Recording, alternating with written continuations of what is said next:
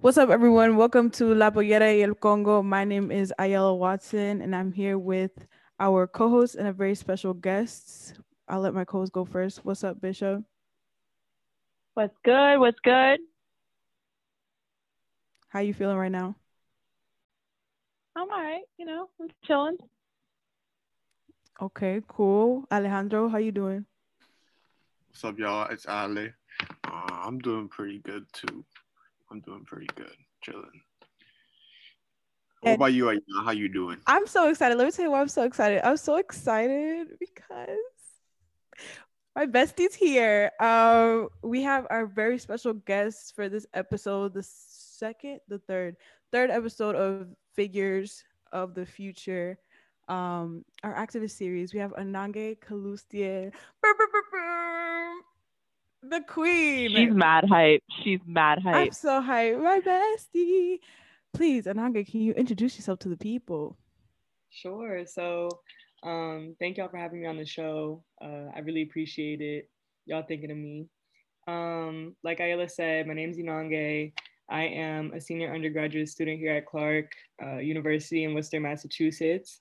I'm originally from Prince George's County, Maryland. Shout out to the DMV. And I am, along with Ayala, the co-founder and co-president of the Clark Athletics Inclusion Coalition. And that's me. We love that about you. We love everything about you, actually. Can you tell us what you study and your cat's name? So I'm a psych major with a minor in biology on the pre-med track, although I plan on getting my master's either in health science or public health with a concentration in epidemiology before I go to medical school. And my cat, she's sitting behind me, and her name is Asada, like Asada Shakur. A house filled with activists. I love that. I love that. Yeah. Oh, who wants Ayala to? is dead geeking right now. I am. Imagine I see her every day, talk to her every day, and I am just impressed every day. As you should. Period. Who wants to start with the first question? Okay, I will. So Anange, if you would like to answer, do you consider yourself an activist, and what does it mean to you to be an activist? That's a good question. I feel like, especially in light of um, kind of just like the social uprising that has been happening like across the country, particularly in this past year, I feel like a lot of people have started to become more involved in like our social and political climate in this nation. But with that, I feel like people are also kind of picky about like how they would, I guess, define what activism is or like who can call themselves an activist. And I don't think it's that deep. Like, I think that if you are committed to a cause and you're willing to like put in work, then you can consider yourself an activist, like as long as you have the interests or the cause's like best interest at heart, pretty much. So I would definitely consider myself an activist. And so, in doing that, where do you sort of draw your inspiration from? Is it from like a particular family member or an event? What sort of keeps you motivated and sort of prevents you from, say, having activist fatigue if you do have that? That's a good question. I feel like in terms of inspiration, there are a lot of people both in my life directly as well as like notable figures that I watched growing up. In particular, my mom, she's a very passionate person. Like everything that she does, she gives it 110%. So I kind of grew up with that influence, and took that basically to be like, okay, well, if I'm going to be committed to something, like it can't be like 50%. Like you have to give it your all. It can't just be like for show.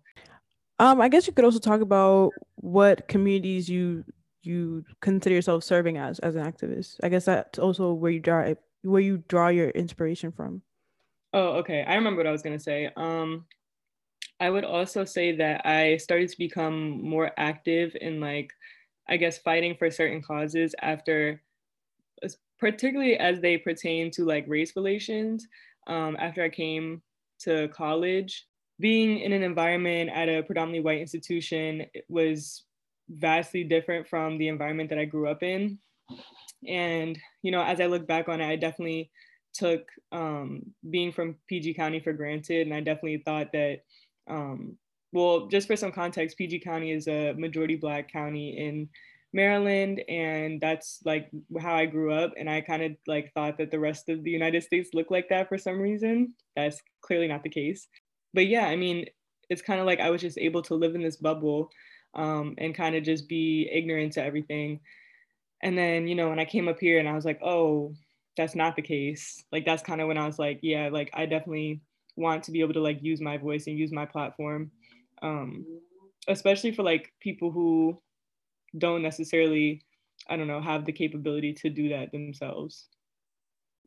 So you talked about where you get your inspiration from, but could you also talk more about what exactly are the best parts, or even or should I say the most fulfilling parts and or the most challenging parts about being activism? Because I'm sure there's a little bit of both. Right. I feel like the most like frustrating part, and this is just something that comes to mind like all the time, is just the fact that it's like, you know, you're putting in so much work and it's hard to see. Sometimes it can be hard to see the payoff because it's kind of like a more long-term thing. You know what I mean? And it's like, it's frustrating because it's like, I'm doing all this stuff, like, but you can't expect to see results overnight. I think for most things, I would say. So that's like, I would definitely say the most frustrating part. And I think that's a reason that a lot of people get burnt out. If they're like very active, like like within multiple causes, especially. I would say the most rewarding part is if you are able to stick it out, like actually like, you know, reflecting on everything that you've done and being like, okay, like I actually am making change, you know? So like Ayala and I, like we have cake and we've been like an official club for 2 years now. And it's just kind of like, it was hard to see the progress, I guess, at first. But, you know, when you actually look back and be like, okay, these are all the initiatives we've done, like this is what we've implemented in the athletics department and across the university, it's like, okay, like I see what we've done, you know? So I want to get into it a little bit deeper on your work specifically, Inonge. Throughout your 4 years of college, maybe even work that you've done before, or maybe even outside of the Clark campus. What is it that, you know, what areas do you focus on, and what have you fulfilled in the past few years, or what are you working on now? thank you for that question. I feel like, so like I said before, just making the transition from home to college is when my identity as a Black woman became much more salient. Because obviously, if you're surrounded by people that look like you, like you're not going to be constantly thinking about like your identity. And so for me, the way that that like ended up manifesting is that like my identity plays a role in pretty much every like decision I make. And it, you know, I find it making its way into like the causes that I care about. So I would say like in terms of the work that I do at Clark, whether it's like organizational work, like with Cake or BSU or whatever have you, and then like I have my research. So like right now I'm conducting an honors thesis, and that's kind of exploring the attitudes of Black undergraduate students at PWIs as well as HBCUs, like in regard to their, like how accessible they feel like their healthcare services are at their school. So kind of seeing how like the environment plays a role in the type of healthcare that's provided. And so that's kind of like looking at like racial biases in healthcare and things like that. So, and then like outside of that, I would just say like, you know, in terms of police brutality and things like that, it's how do I phrase this? It's hard not to like see yourself or see your loved ones in like the position where it's like, okay, another person, like another Black person has been shot dead on the news. It's like that could be anyone, you know, like especially when it hits so close to home, like stuff that was happening in Maryland and DC. So it's like, okay, well, if I can be doing anything with my time, like I would like to be like using my platform and using my voice and protesting and things like that. So those are just like some of the activities and like how my identity plays a role in like what I put my time into.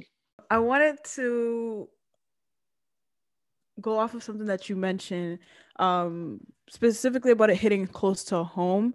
If you would like to, if it's too much, I totally understand. But would you be able to give us your experiences on how you felt with the protests and demonstrations happening in DC, and then in comparison to the insurrection that happened on January 6th? And I asked that because there were a lot of large demonstrations nationwide and even worldwide, but something about it, about you being so close to DC and the White House and at such a like prominent time, like I would really like to get your take on that. It was interesting to see the types of people that were coming out to protest, because there were literally like in the summertime you could find like 10 different protest groups happening like on any given day, which is really great. But on the flip side, like there were a lot of I guess like what is it? I mean, I guess you call them like anti-protesters, like people that were just coming out to, spew their hatred and everything. How do I feel about it? It was just,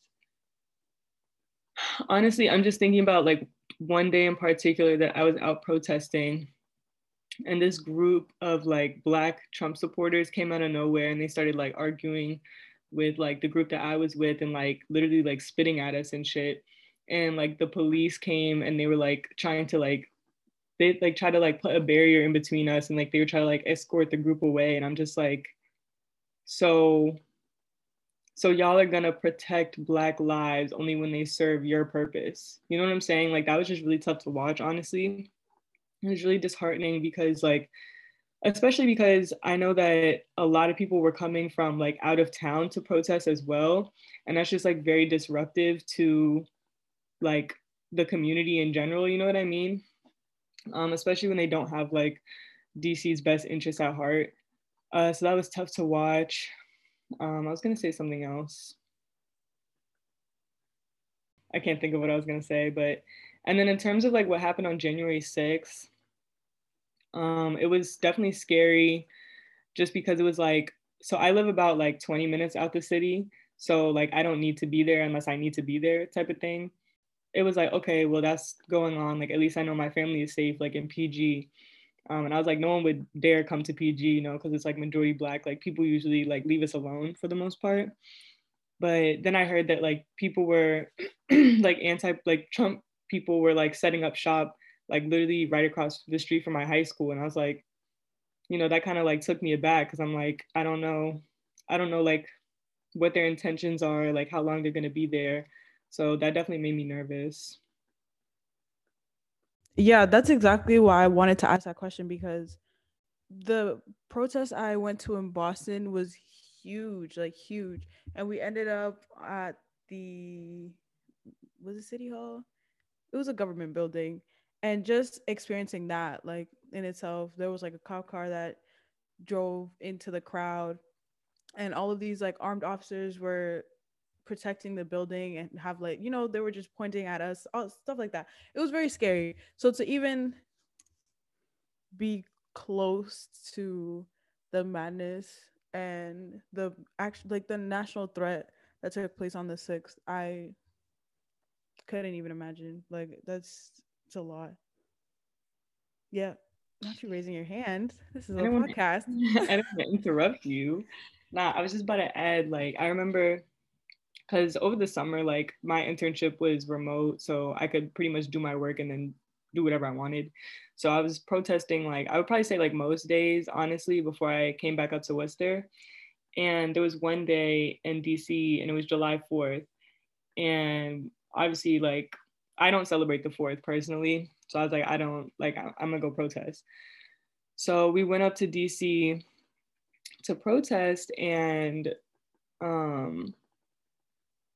I just remember like our crowd walking through the monument, like the pencil, if you know what I'm talking about. And it was just crazy because that's usually where they do fireworks, like the big fireworks in DC happen at the monument. And it was crazy because it was like there were protesters and then there were like thousands of people just there to watch the fireworks like it was any other day. You know what I'm saying? And it was like they saw very well like what we were there for, and they also saw the violence that was being that was happening like against us, because like there were multiple people that literally like were just trying to like start fights, you know what I mean? And it was like it was just crazy to see like the police response, because their biggest thing was like, let's get these people out of there, you know what I'm saying? They weren't there to protect us necessarily. And then like when we were walking past the people who were just there watching fireworks, like they would be like, they would tell their kids like not to look and stuff like that. And I'm just like, so you're just gonna, you're ignorant yourself, you're gonna raise ignorant children, you know what I'm saying? It was just like, it honestly just like spoke volumes to me. Honestly, that was like one of the most, I don't know, like emotional that I've gotten about everything, because it was just so like the differences were so stark. And honestly, it like as it became nighttime, it honestly just looked like, I don't know, like a scene from a movie. Like there was like the smoke from the fireworks and everything, but then it was like you don't know if it was gunshots, you know what I mean? It was a lot, honestly.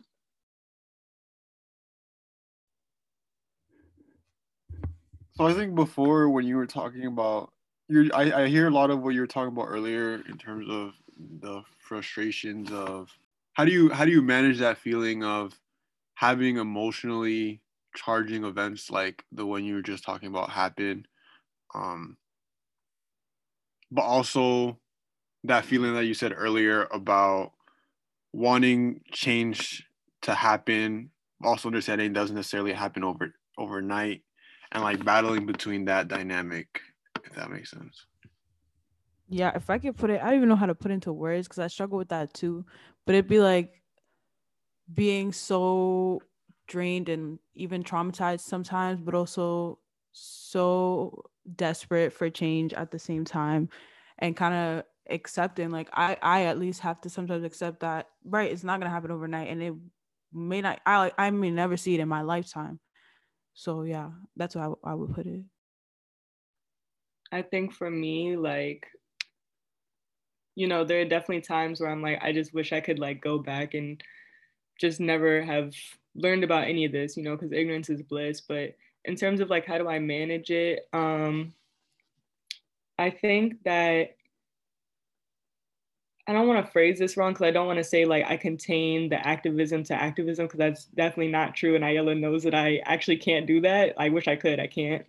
But I think like I'm very privileged in the sense that I have support from my family and friends. And so like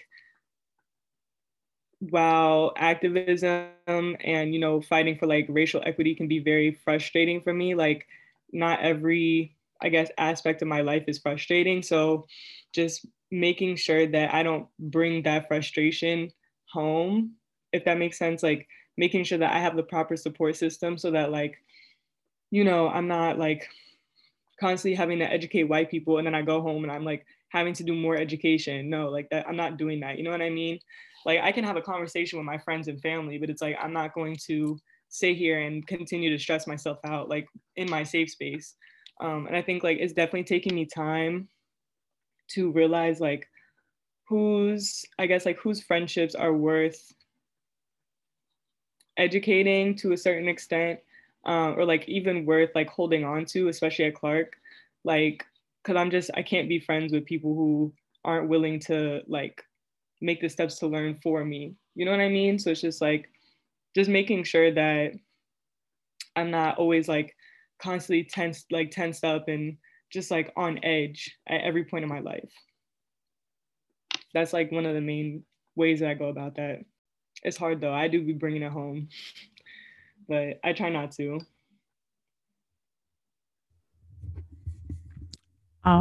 You have any tips on how to do that? Because not only do I bring it home, I bring it to sleep with me. Like I cuddle with it, I dream Yeah. about it. The anger stays within me. I wake up, I eat with it. Like, what's the secret? What's the key? Honestly, man, I wish I could tell you. I don't know. I've been talking to my mom a lot about this, and like she's always like, I was just like you when I was growing up. I was like constantly like just mad at the world. And I'm like, okay, well, I have reasons to be mad. And she's like, you know, she definitely like tries to preach like be patient with, I guess, like with people and like with the world and progress and things like that. But it's frustrating because I'm like, I think there's a difference between patience and like compliance. Like I'm not about to comply with these people. I'm not doing it. I'm not going to compromise. None of that. You know what I'm saying? So it's just like I see that she's trying to protect me and she's trying to like have me avoid the, I guess, some of like the downfalls that she went through, you know, as she got older and, you know, came into like a more professional setting. But it's really frustrating. I don't even know where I was going with that. It's just really frustrating, honestly, because I do bring it home a lot. And like, I don't know, like maybe I talk about it too much, but it's like, how can I not, you know, like this is my life. Um, but yeah, I don't know. I'm just honestly, these 4 years, just relentless, just beating me down with the stick, you know? And it's just like, just give me 2 seconds, please. Just let me get up. But I'm still working on it. It's definitely a work in progress. Interesting that you mentioned those 4 years, because Bishop's audio is not working, but she did let us know something she wants to ask you. So relating it to, you know, this sense of always getting beat down and this tale of two cities that you alluded to back with the DC protest, how would you compare that, or how would you first and foremost, would you compare that to what goes on within Clark's campus? That's a good question.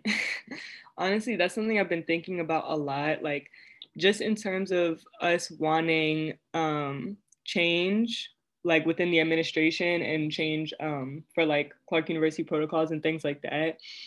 It's interesting because I feel like I've been seeing so many parallels between like Ayala, I was telling you earlier, like I saw parallels between like Clark University as a whole and then Clark Athletics like department specifically. But I feel like you can even draw that to like a larger basis and be like Clark University as a whole and how that parallels like the change, or I guess lack of change, that we see within society. And it's honestly mind-boggling to me the way that you can be like, we need A, B, and C, and they're like, we hear you, we listen to you, we're here to, like, you know, just all this bullshit, and they actually don't do anything. You know what I'm saying? And it's like, I don't know what more you want from me, because it just seems like you know, we just go to these meetings back to back to back to back, and they say the same things. They say the same things, and they're asking for us to do their jobs.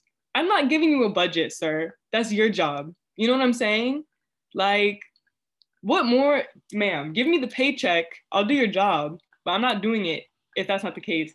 And honestly, like, that's another thing that I've been talking to my mom a lot about, because like, if you know me in real life, like I love to say like, that's not my business, that's not my job, just because like these white people have worked me so hard these past 4 years, and like I just have to start learning to say no. You know what I'm saying? Like I just cannot do this. I'm not doing this free labor anymore.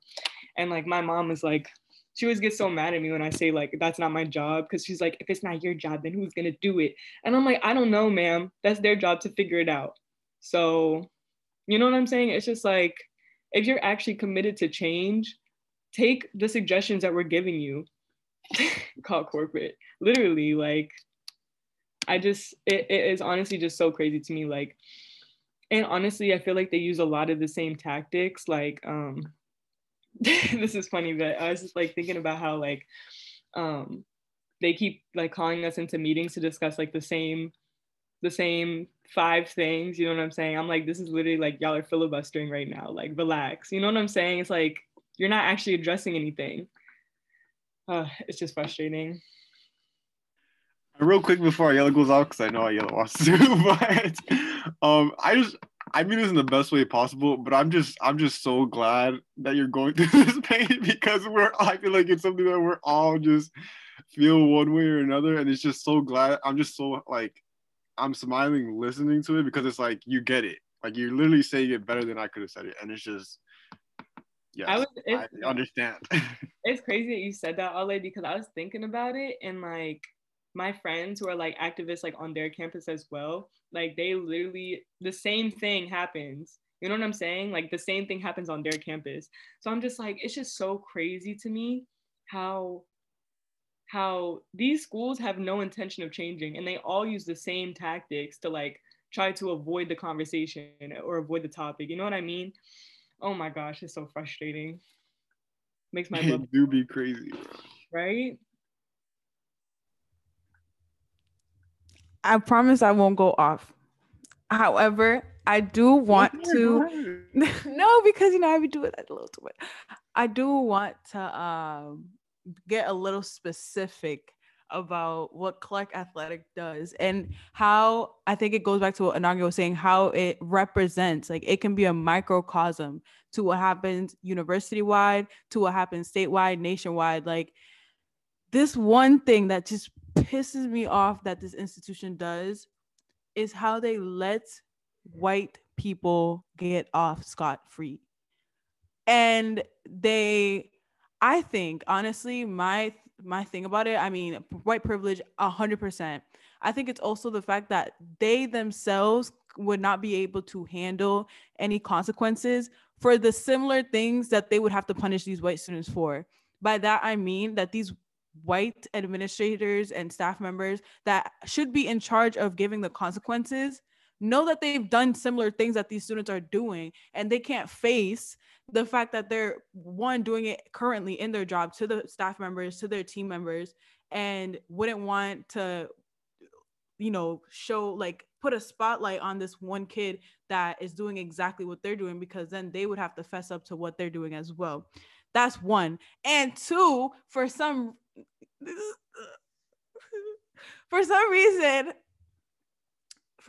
reason, the excuse of having different opinions, having different perspectives, coming from different places, it's not doing it for me anymore. It's not. We all saw what happened on January 6th. We saw it.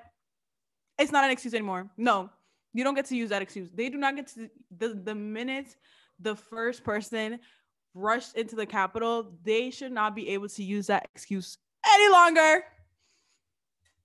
What do you think about it?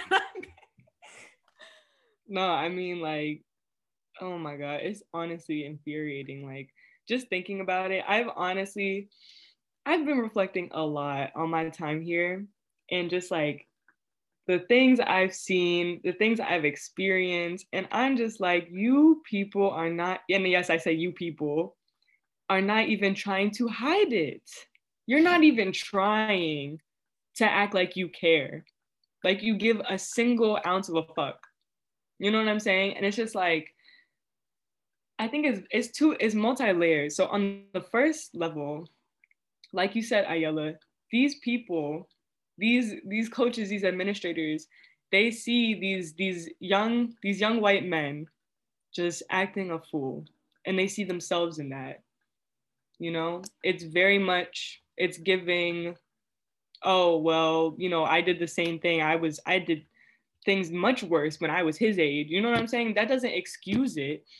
Two, not only do they give them cut cards because they see themselves, like they see their image in these young white men. On top of that, we will never get the benefit of the doubt like that, because your oppressor is never going to see the humanity in you. They can't treat you like that if they don't view you as human. And that's the issue. You know what I'm saying? Like, and it's just like every step along the way is just like discrediting after discrediting. You know what I'm saying? And it's just like, I don't know, bro. Like, I've really been thinking, because honestly, I've been having I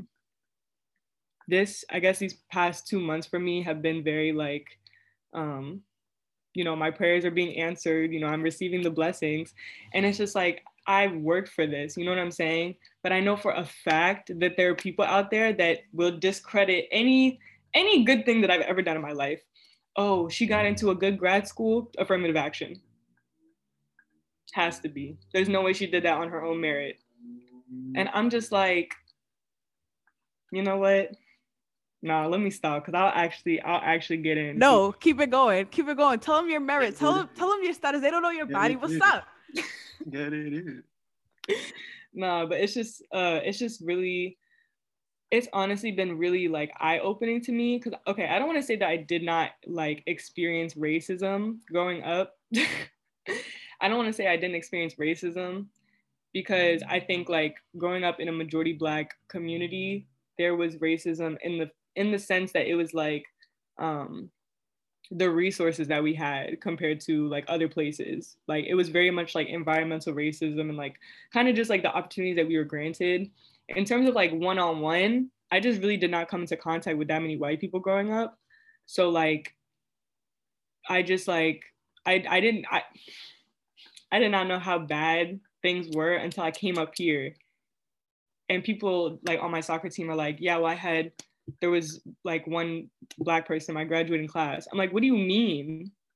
Like, that's so foreign to me. Like, it's just crazy to think about, you know, like, and I don't want to like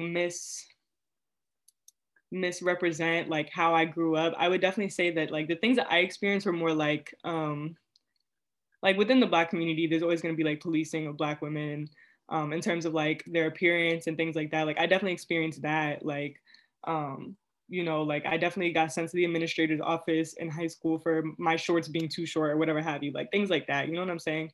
Like things like within the Black community. But like in terms of like prejudice from other people, no, actually, this is when I really got exposed. So my junior year of high school, I joined a club soccer team, and that's kind of like club soccer is like the way that you get recruited for for college. You can't really get recruited off a high school team for the most part. So I was like, okay, if I want to play in college, I have to join a club soccer team. But there weren't any club soccer teams near me because soccer is not as big in PG, and also club soccer is really expensive. So there's no club teams. So I had to go to Montgomery County, which is a majority white county. I think it's the richest county in Maryland, to join a team.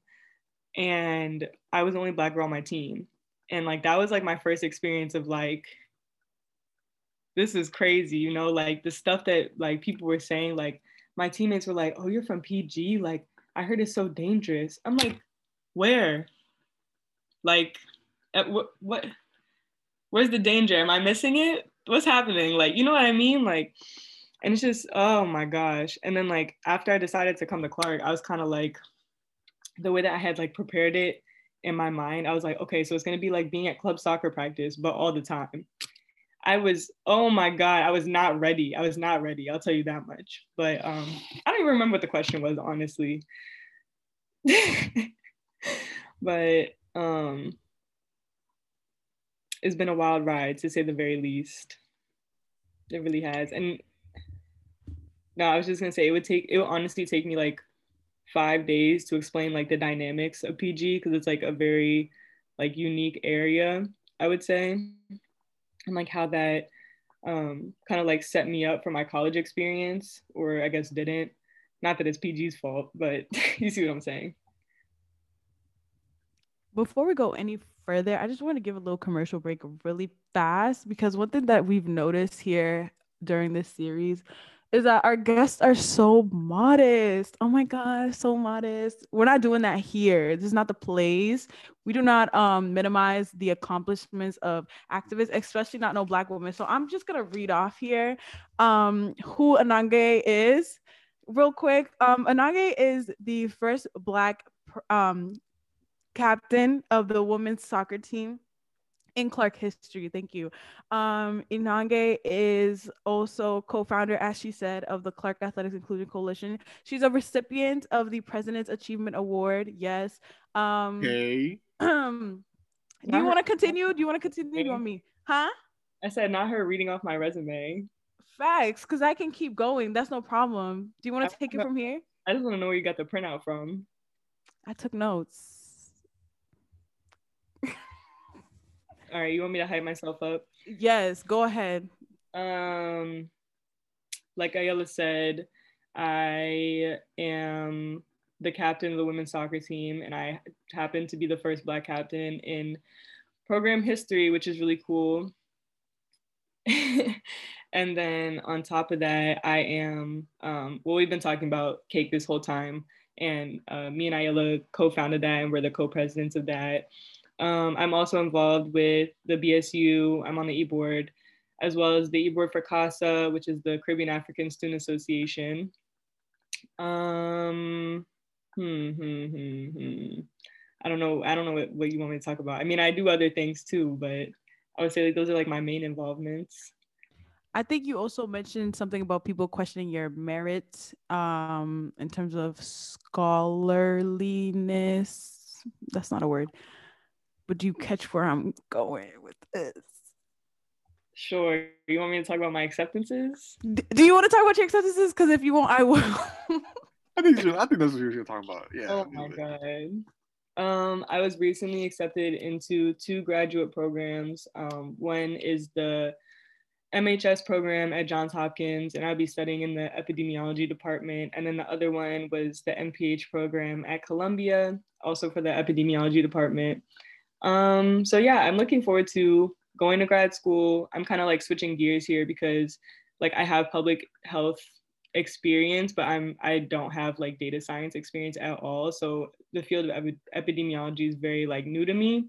And that's kind of why I decided to pursue a master's before I go to med school, is because I'm interested in getting my MD PhD. So hopefully I'll be practicing medicine as well as conducting epidemiological research. But obviously I need to know how to do that before I start doing my own research. So that's kind of like my motivation for that. I think we need to run that back real quick because she said all that with a straight face while I'm just here looking for the applause button and just wanting to just graduate school. Okay. We need to run it back. It's Johns Hopkins. It's the Johns Hopkins and the Columbia. The John Hopkins. The John Hopkins. So I need y'all to put respect on her name and this podcast name too, because y'all not gonna be able to touch her when she graduates. Heard. Ivy League. Per. I don't know. It's been wild. Like it's also been crazy. Just like after I heard that I got in like to those 2 programs, and people being like, "Oh, congrats!" Like not even making a big deal out of it. Like they just knew that I was about to get in. I was like, I don't know what you knew that I didn't know, but I really hit submit on those applications. I said, well, damn, I just wasted my money. So, but here we are. And, like, I just been thinking about it, and I'm like, I need to stop like counting myself out. Like I don't have the best undergraduate GPA. Like, I don't have a 3.9, a 4.0, you know what I'm saying? Like these other pre-med students, but like I have other things that like make me a worthwhile student. And that's just kind of like what I've been trying to realize lately. And just because like people will take a look at me and be like, like she definitely does not belong here, like especially in like my upper level like chemistry classes, things like that. And like, but it's not about like me going out of my way to prove you that like I do belong here. I can just do that myself and keep it pushing.